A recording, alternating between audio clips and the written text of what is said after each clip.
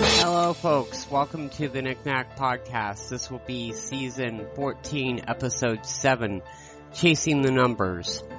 And in this episode I'm going to kind of try and pull back and look at what I've been doing over the past couple weeks since I produced the last episode, and try and gain some perspective and guidance. So grab your favorite beverage, grab your favorite tobacco product if you so indulge. I've been trying to cut that part of this out, but I keep forgetting to not say that. But anyway, get comfortable. I will be right back.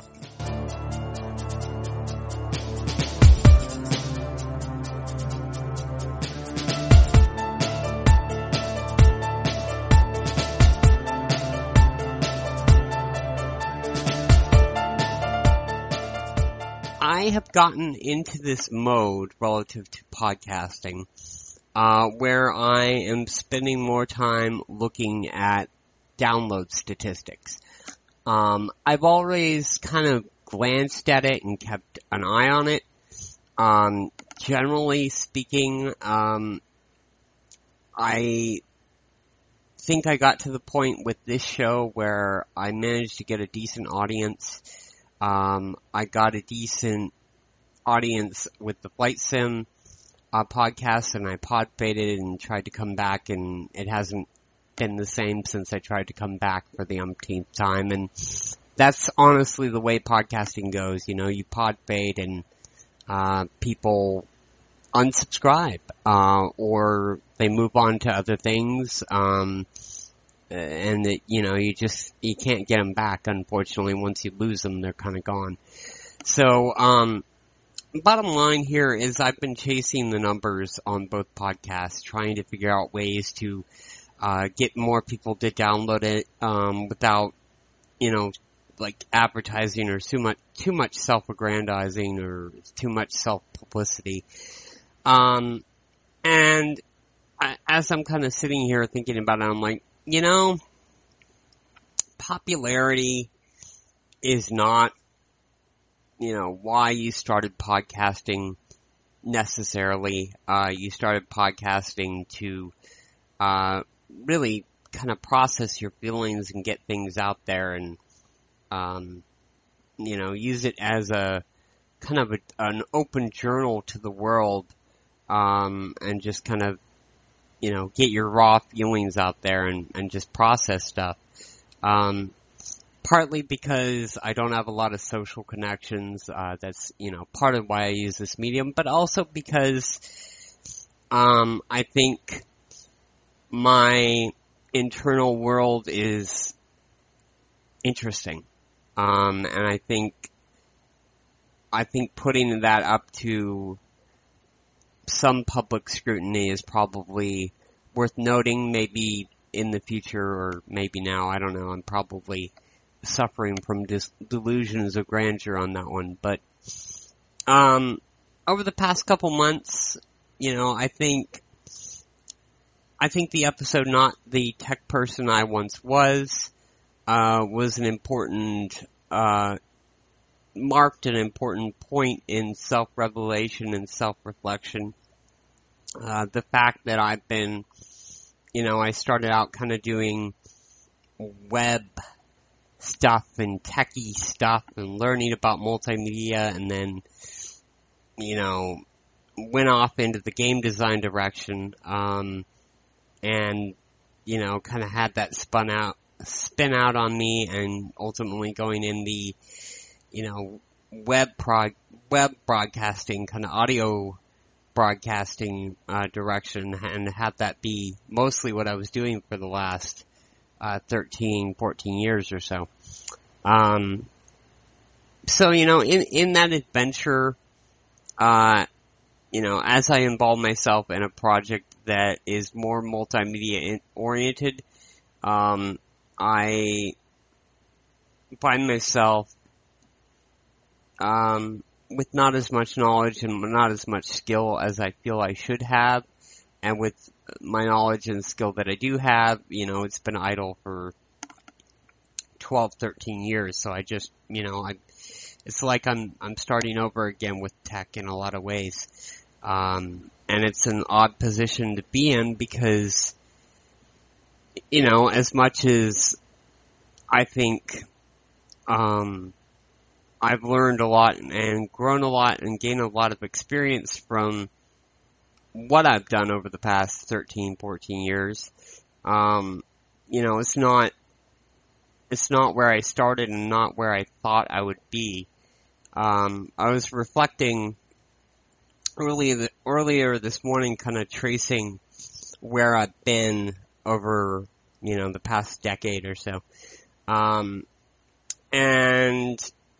Occupy Seattle was an important point in my life. Not only because of the protest and, you know, going down to downtown Seattle and being part of that, for whatever that was worth. You know, that in and of itself was important, but that happened, when it happened, at that point in my life because I was studying airline dispatching and failing at that point. And because I was failing, I needed something else to kind of distract me. And that's what, you know, Occupy Seattle filled that void.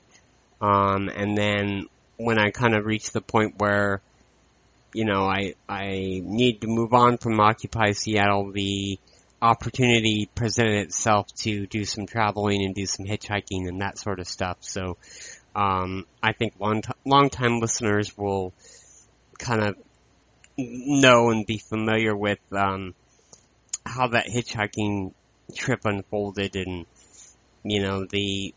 ultimately having it leading to, being stuck on Vancouver Island in British Columbia, in Canada, essentially being stranded and homeless, and then, cleaning myself up after that, going back to, Green River Community College in Auburn, Washington, where, in the dorms where I was staying at the time, got to the point where the semester was over, though I ultimately paid all my fees to stay at the dorm for the last semester, I was a little slow about it because I didn't realize that rent was paid monthly, or that rent was, was not paid monthly. It was paid in a different structure. So not realizing that, I was a little late on when my last payment was due, and of course, all my stuff was in Seattle, and I was in, Wyoming or some such. And just, it was, late 2011 was interesting, I'll put it that way.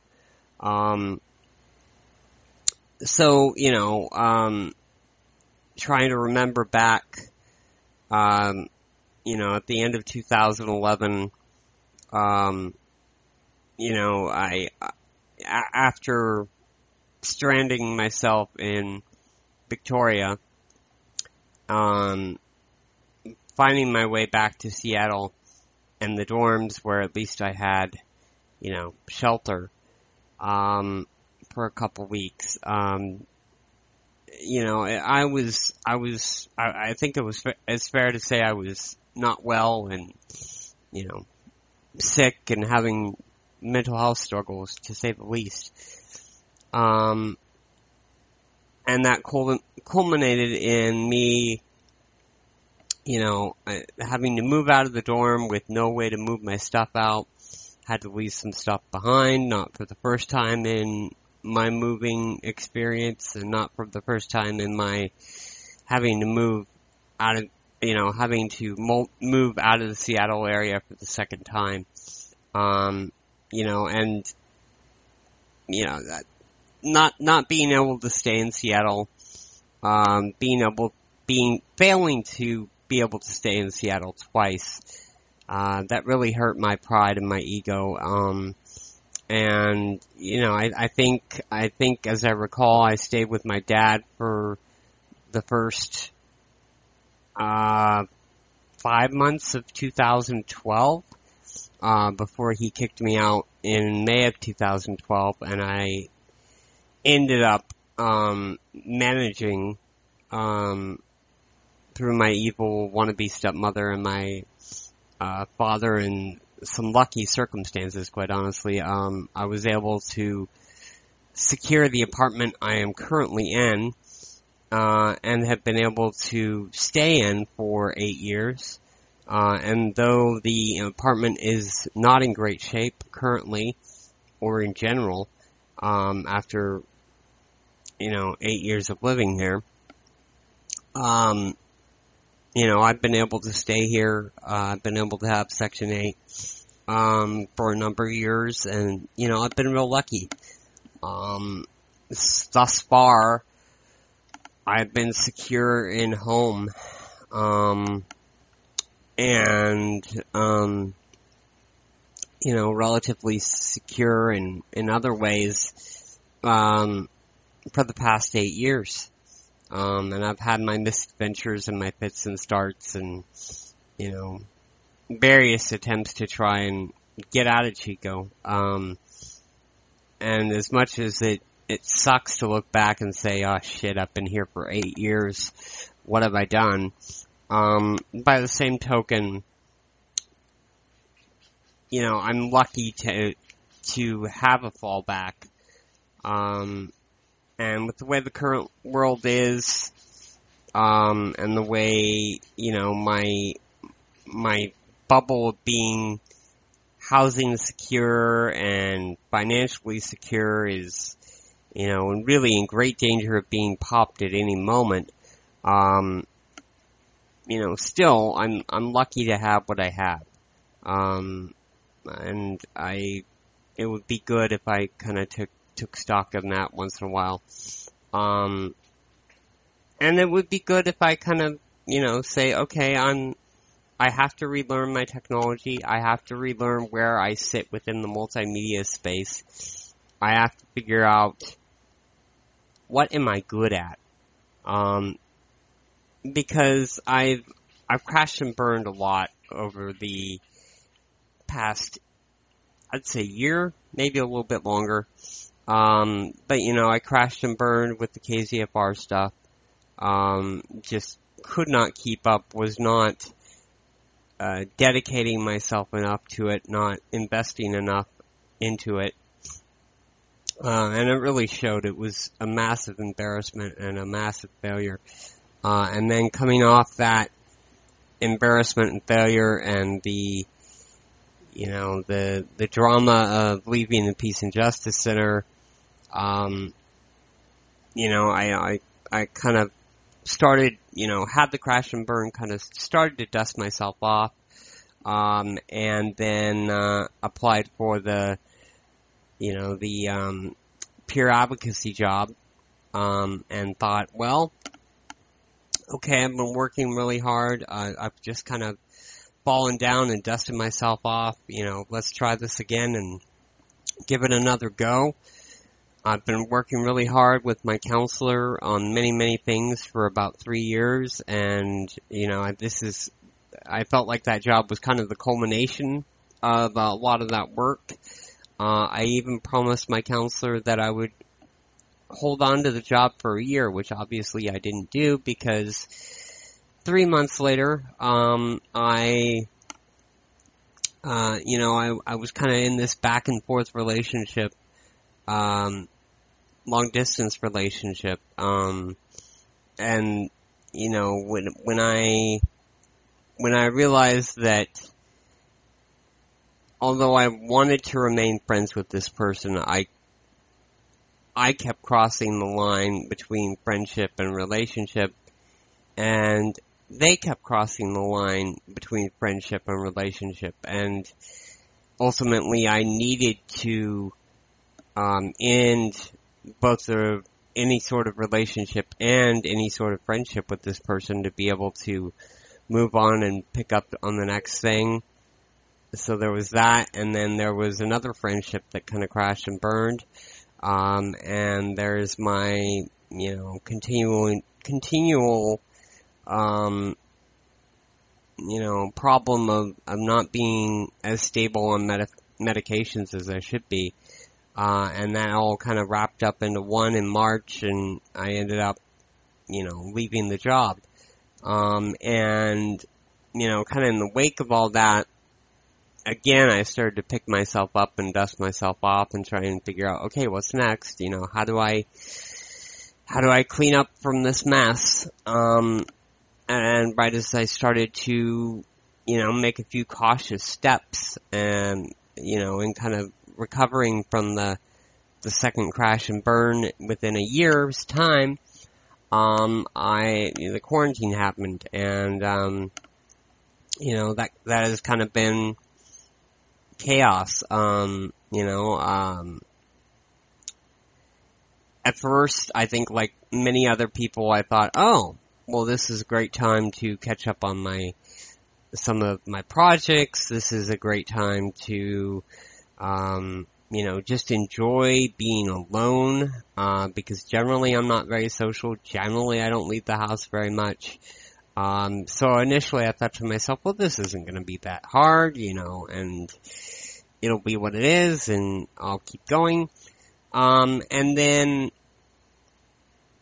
when the Black Lives Matter issue came up, I think it's really evident if you look at the podcast episodes released around late May and then in the month of June. That interview was awesome. That was a standard out episode, I think, looking back on it, that showed that I did gain some positive knowledge and experience from my time with KZFR and the Peace and Justice Center. So, I think that episode shows that all was not lost. I gained something out of that experience, and I can, in future, potentially produce more of that content. But I think I also overdid it in my emotional reactions, and in my, struggle to be an activist, a virtual activist, really, lazivist, whatever you want to call it, virtual activist, lazivist. In my struggle in that role, in that position, within what was going on in the world, late May and June was a hard month for me.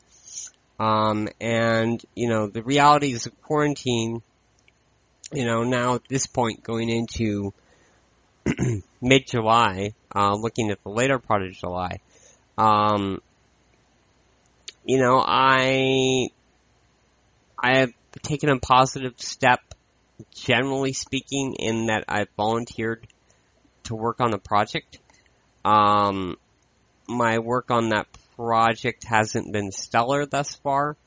I need to kind of regroup and refocus my efforts on this project and try and move forward as best I can.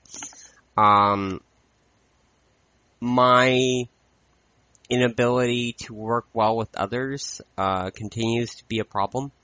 And that's on my end. That's not on other people's end. That's on my end. And going back to, some of the experiences I've had, to a certain extent at the Peace and Justice Center, and then going back further, looking at my time with Sky Blue Radio and the various times I've left that job kind of rage quitting, and then looking at my experience with iFlySimX and FS Elite going way, way back.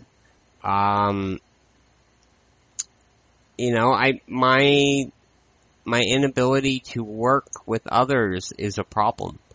And I think that's a problem that can be amplified right now under the current conditions that we're all under, where we're all under a lot of stress, wherein the only way we're interacting with each other is through internet.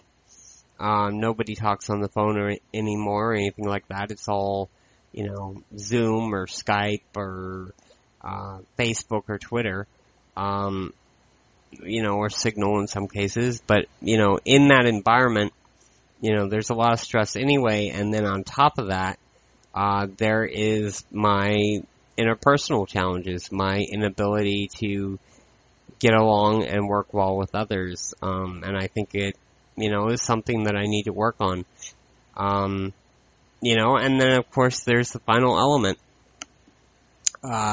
There is the flight sim addiction, which I've been struggling with for well over 20 years. And flight sim, even as I speak, I'm flying. Flight sim is an important part of my life, is the, realization of my passion for aviation, which is important in my life. It giveth and it taketh away. I actually did some writing this morning, and I don't know when or if I'm going to release it, but, it focused on, really reminding myself and starting to self-reflect and say, hey, you're addicted to flight sim. Time to step back and look at this, see what your options are. The release of the next generation sims, P3D V5, and the new Microsoft Flight Sim, coming out in late August, that gives you an opportunity to unplug, gives you an opportunity to step back, and it is worth thinking about, potentially unplugging or stepping back, or at the very least not immediately jumping on the next sim platform and, dumping a bunch of money in computer hardware and the new software add-ons, as I am inclined to do. So some positives that I want to focus on. The main positive this month has been in regards to budgeting.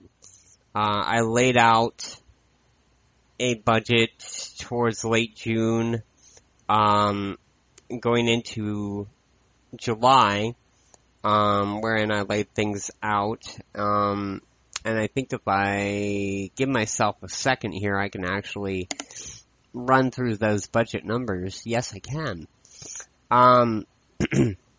So, going into July, I calculated things out. Rent, power, internet, phone, food, laundry, transportation, what else we got here? Streaming packages, Disney Plus at the moment, Amazon Music unfortunately, and, my, paying for Google One, the Google storage, Google Cloud storage that I've been using to back up, significantly reduced, the subscription I pay to, the level of the subscription I pay to Google, but it's still, like $4 a month or something. My total spending in that category is just under $14. So yeah, streaming services, I pay $14 a month, for the audio podcasting services to host this podcast and FS Ride Along, so that's an expense. I spent about $7 this month on cigarettes. I will run out of tobacco, so I'm going to regret that as, gonna have to come to terms with where I let that fall within my budget at some point. But it is, I think that's notable that what I dedicated to cigarettes this month was kind of, okay, what's left over that leftover money that I can spend that isn't going to kill me. Well, I have $6.50 for cigarettes, so I'm going to buy a bag of tobacco, small bag of tobacco, and that's going to be it. So that's what I did this month. And then my other expenses, the navigation subscription that I pay for Flight Sim. Some months I try to get away without having that service. Honestly, it really helps with the Flight Sim though. So that's $10 a month. And then there's my subscription to, or my membership to the Democratic Socialists of America, which is an important component of my life right now, albeit, it's relegated to, being an important part of my virtual life more than it is an important part of my actual life because of quarantine. So, I'm not going to run through the numbers individually. I'll just give you the general sense of it. My total mandatory expenses, rent, power, internet, phone, and food, and laundry and transportation, all that gives me, expenses in July of $657.29. I have significantly increased my food budget, partly because, as a result of quarantine and as a result of, quite honestly, laziness, I have, started, getting my food via Instacart at the start of the month. And, I'm not able to tip as well as I might like, and the fees and expenses do add to the grocery bill. But it is, especially in this current circumstance, a better way of doing it than going down to the store and, trying to maximize my groceries, not only by how much, not only by a budget of slightly more than $100 and trying to buy as much food as I can for that amount of money, but also being limited by what I can physically carry home, generally limited to about 2 reusable bags of groceries. So, Instacart is the more practical solution, or it was in July anyway. I can't remember if I did that in June or not as well. But, so, going through June as I did, I, got to the point where I was using canned food. I didn't run out of food. I wasn't really in danger of running out of food. I have enough, leftover canned food and foodstuffs to last me for a while if it ever gets really, really tight. But it got to the point where it's like, I don't want to eat any of the food that I have on hand. And that's a privileged point to be at. You're pretty food secure if you get to the point of realizing, oh, the food I have in my house is not food that I want to eat. You kind of gotta take that in perspective and go, well, fuck, at least you have food in your house, you lucky bastard. Quit complaining and just eat the fucking food you have. But, nonetheless, having gone through that experience in June, I really, going into July, I really stopped and thought, okay, make sure you're food secure. So my total food expenditures this month, keeping in mind that I did, pay the fees and the tip and, I shopped at, Save Mart, I think, instead of, Food Max or Grocery Outlet, or Winco as I might normally do, because, Grocery Outlet is obviously the cheapest option and also closest to me geographically. Second cheapest option is Winco, and, somewhere in between Grocery Outlet and Winco is Food Max. And I don't really, not all the brands I want. I think it's El Monterey or El Montgomery is the brand of frozen burritos I like. And, I buy 8 to 10 packs of frozen burritos a month. Judge that however you will. But I'm not able to get, suffice it to say that's a significant portion of the food I regularly eat and the food I regularly buy. So not being able to get that brand at Food Max, I decided to bite the bullet and spend a little bit more by shopping at Save Mart via Instacart this month. So, in total, instead of my food budget being roughly $110, it worked out to be a little over $170 this month, which again, as I'm looking at the numbers, as I'm looking at the way I'm spending my money, I realized in June, I had a hard wake-up call and said, you need to spend more money on food. You're not managing your money well, you're becoming food insecure by choice. You need to not do that. So,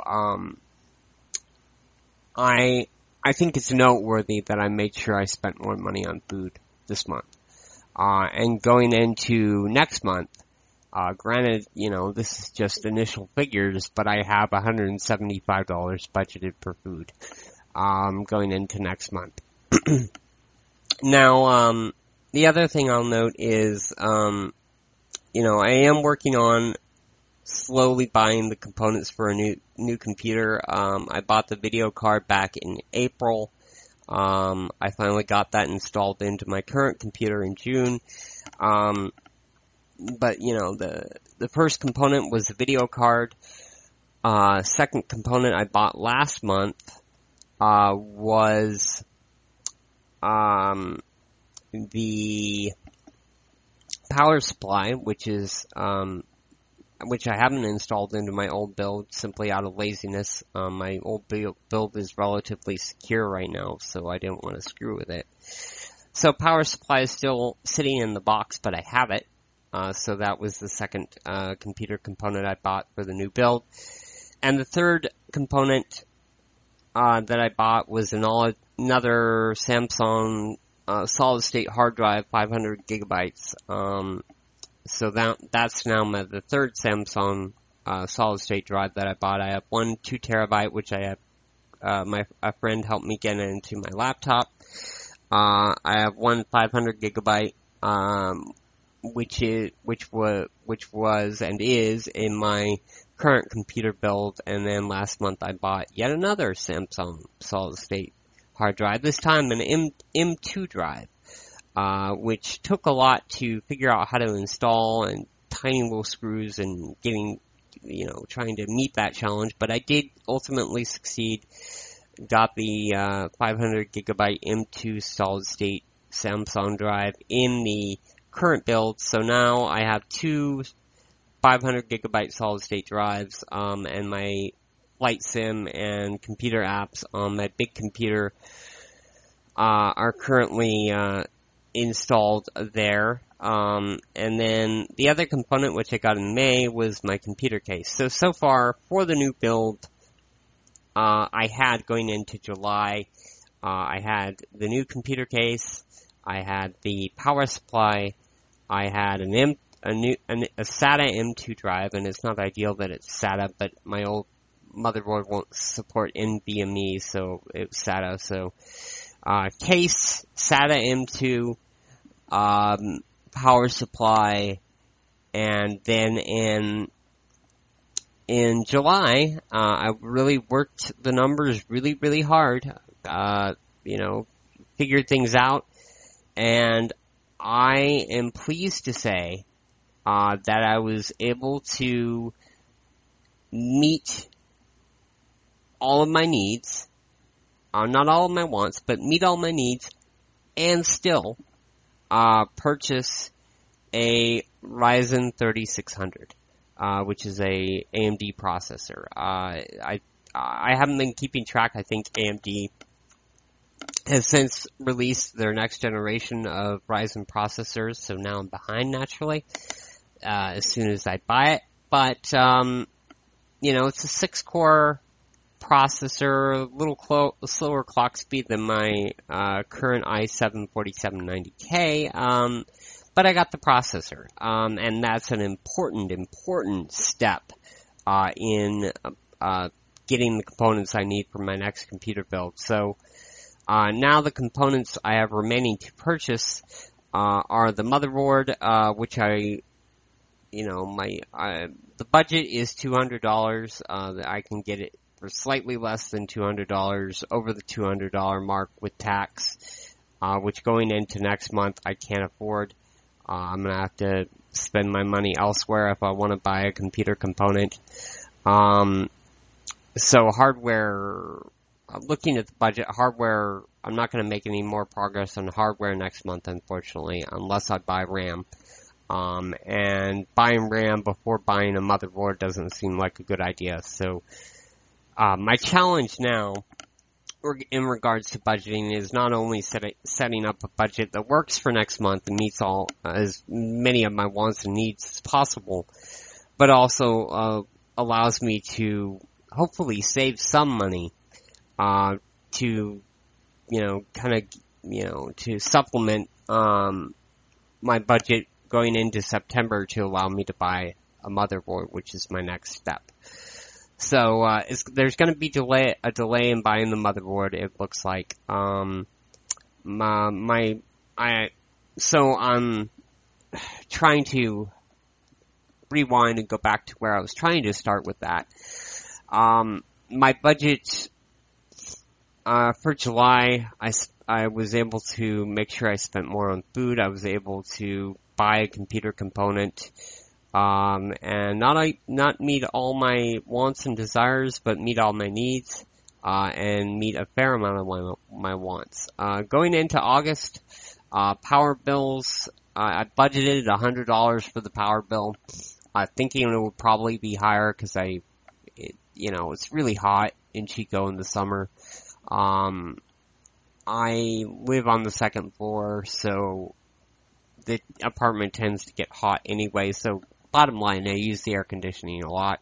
I use my computer a lot, so I expected the power bill to be around the $100 mark. It came in at $103.07, so spending $3.07 more than I expected to spend on power, and relative to last month, my power bill was $53.36. So, I had some extra padding last month because my power bill was lower than I initially budgeted for. So, going into this month, the figures break down to be looking at the what I term mandatory expenses: rent, power, internet, phone, food, laundry, transportation.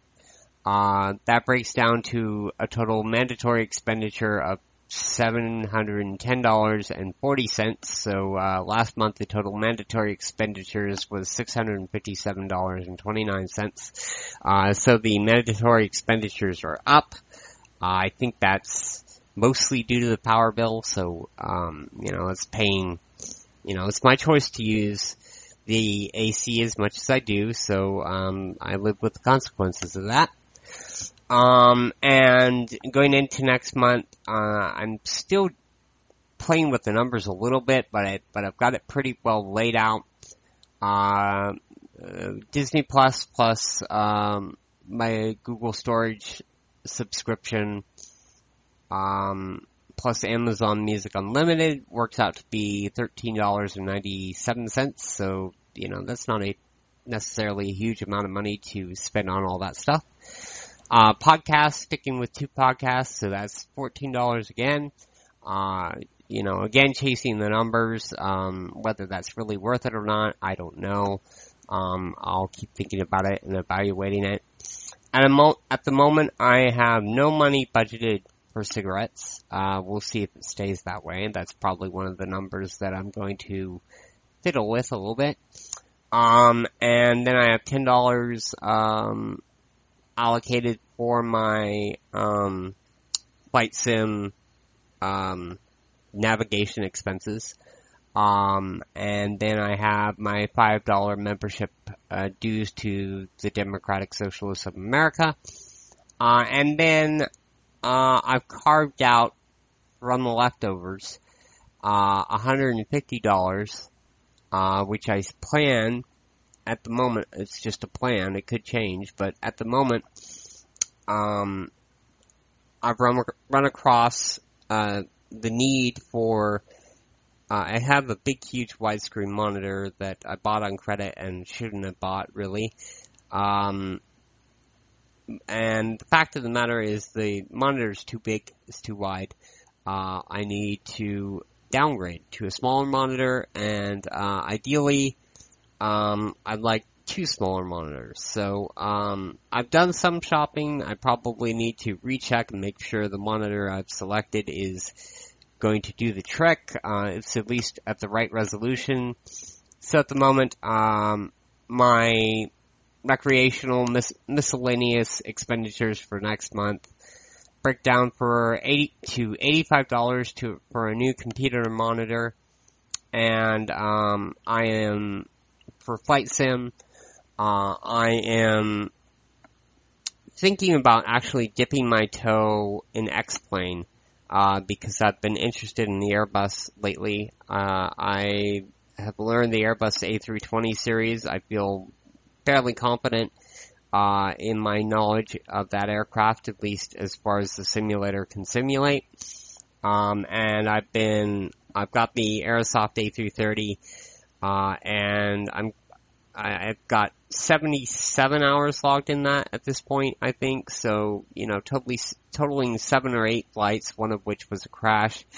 So I'm getting to the point where I feel like, okay, I know this plane pretty well. I feel like, I've gotten my money's worth at 77 hours. The airplane was roughly $50. So, let me do some quick math here, to figure out what that works out to. And that works out to be 65 cents an hour, roughly. And when you compare that to most entertainment things that people buy, that's a pretty good bang for your buck. I will end up flying the airplane more, of course. It's not my favorite airplane in my fleet, but I will end up flying it more, so eventually I'll get more bang for my buck. End up, paying less than 65 cents an hour to, use the aircraft, but, I feel like I've gotten most of what I can out of that particular add-on aircraft, and now I'm thinking about getting the Airbus A350 for X-Plane, and that's gonna run me $65. So, as long as I spend 100 hours on it, which I'm thinking I probably will, whether those will be an enjoyable 100 hours or whether it might be kind of a struggle in some regards.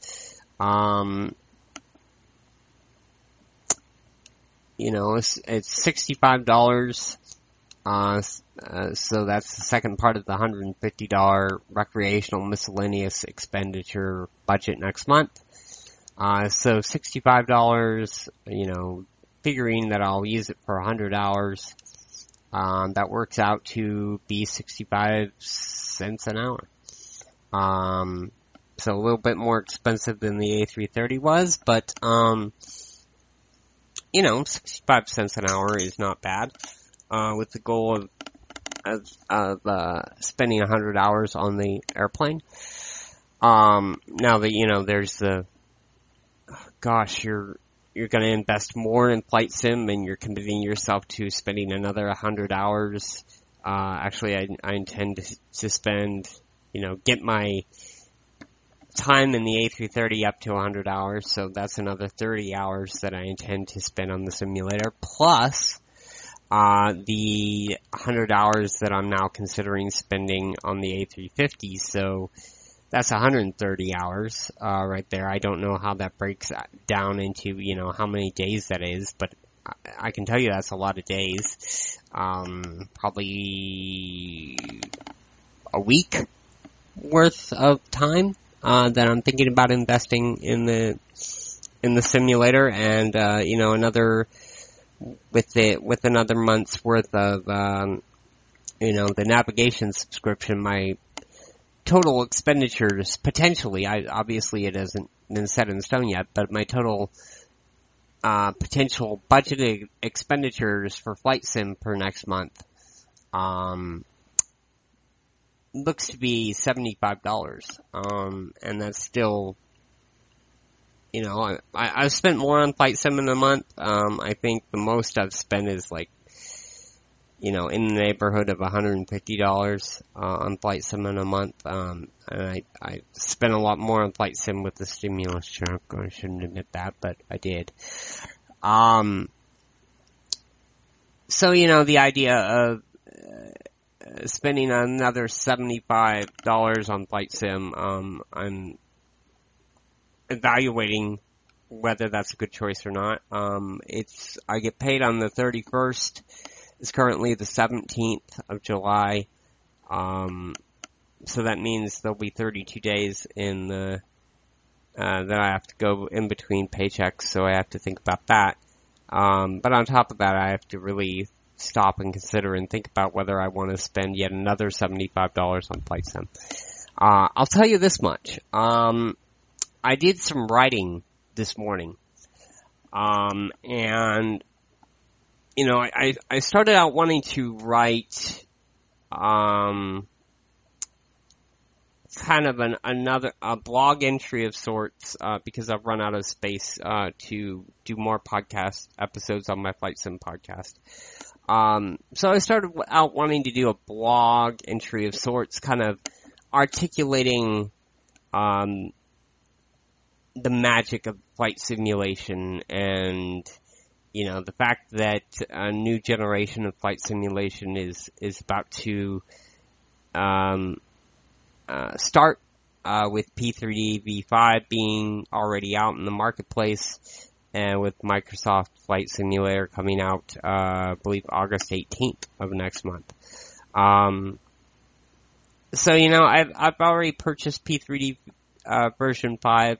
That's the platform I expect I'll end up using. I haven't actually installed P3D V5 yet. I've only spent $59.95 on it, I think it was. So, you know, I've only invested $60 in P3D V5. So if I don't end up using it as my main sim platform, I don't think it's the worst thing in the world, but it's, you know, still having spent $60, you know, it's $60 that I don't have.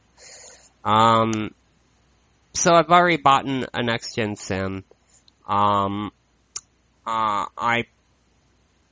have X-Plane 11, that I got as a result of a press interview I did with, Laminar Research, a number of years ago.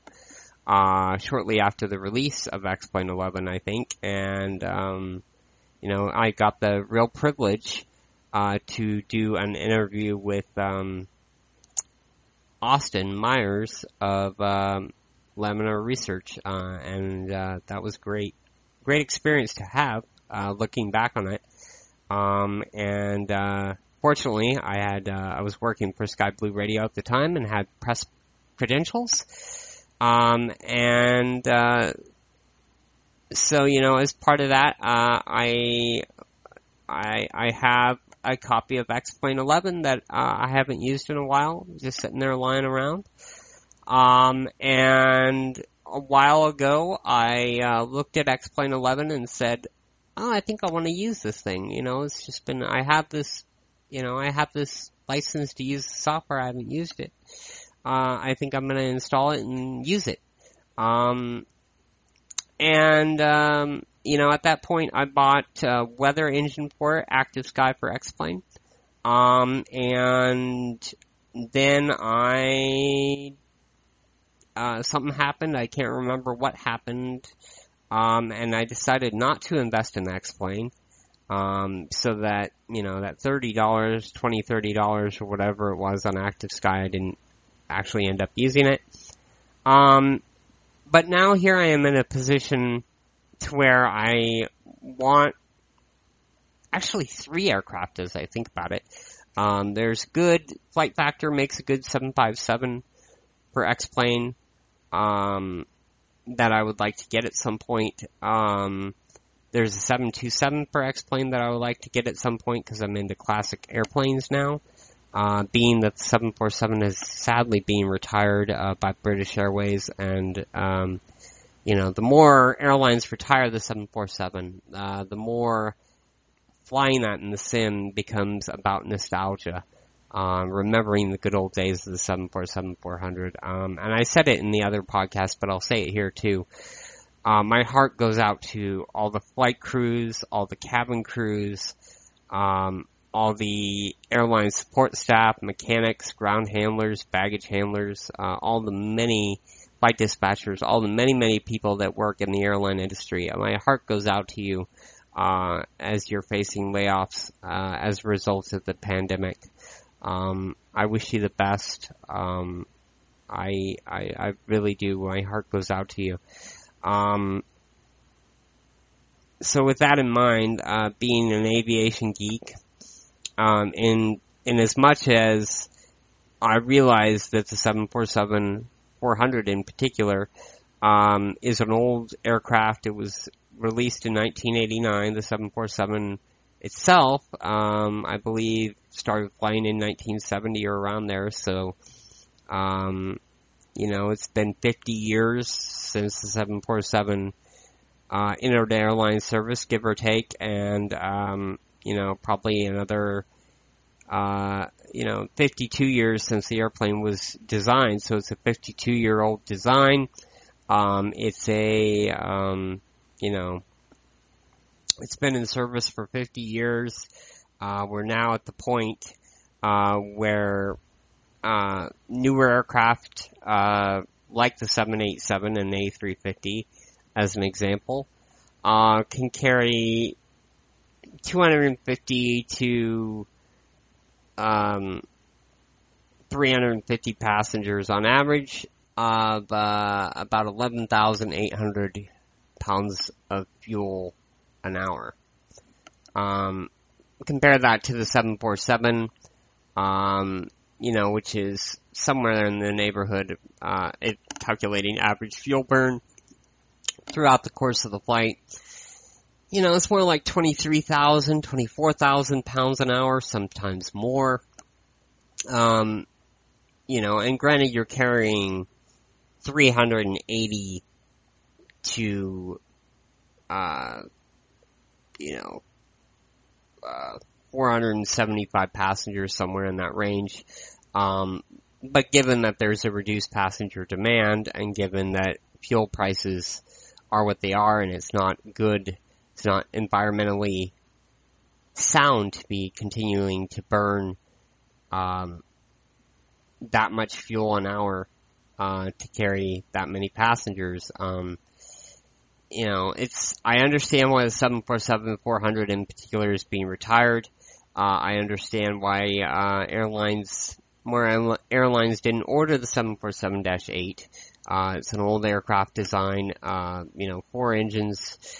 We don't need 4 engines. And outside of, cargo, the 747 as a passenger airplane, its days are numbered. And in British Airways, its days have ended.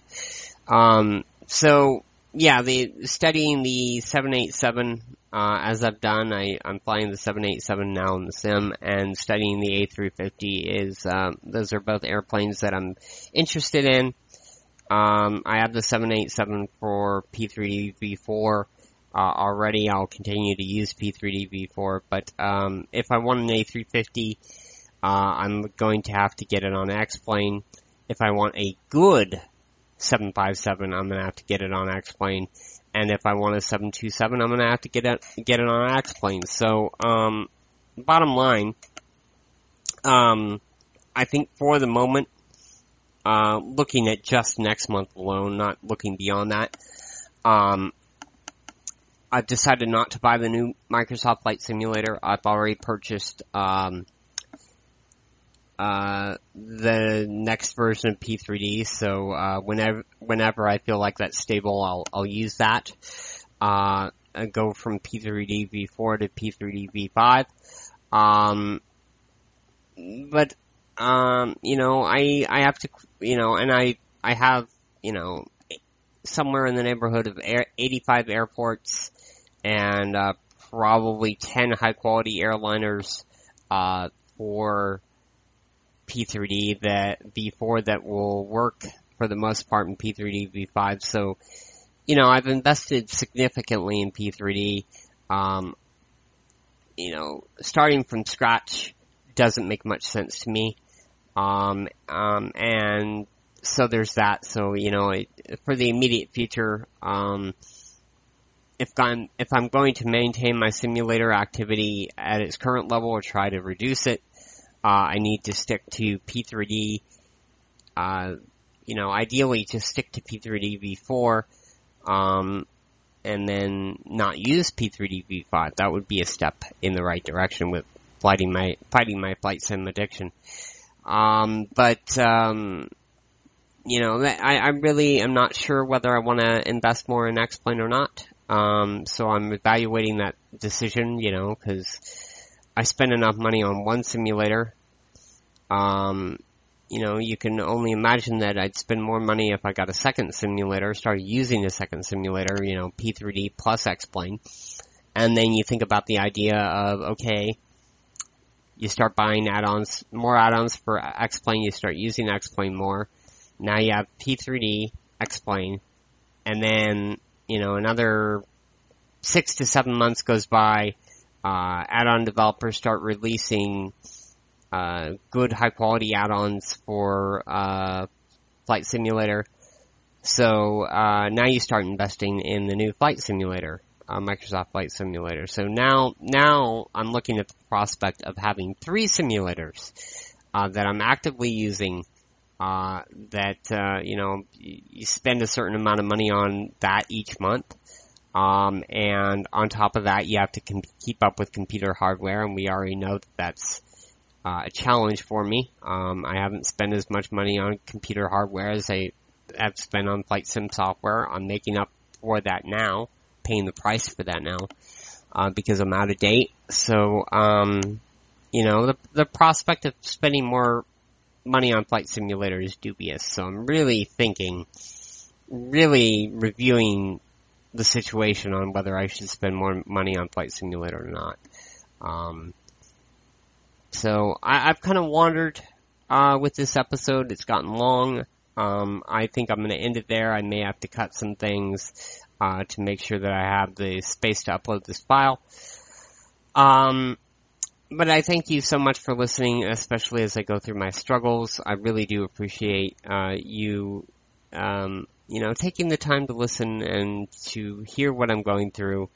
And as a reminder to myself, I'm not doing this for the glory of having listeners. I'm not doing this for the glory of having downloads. I'm not doing this so other people can date my feelings.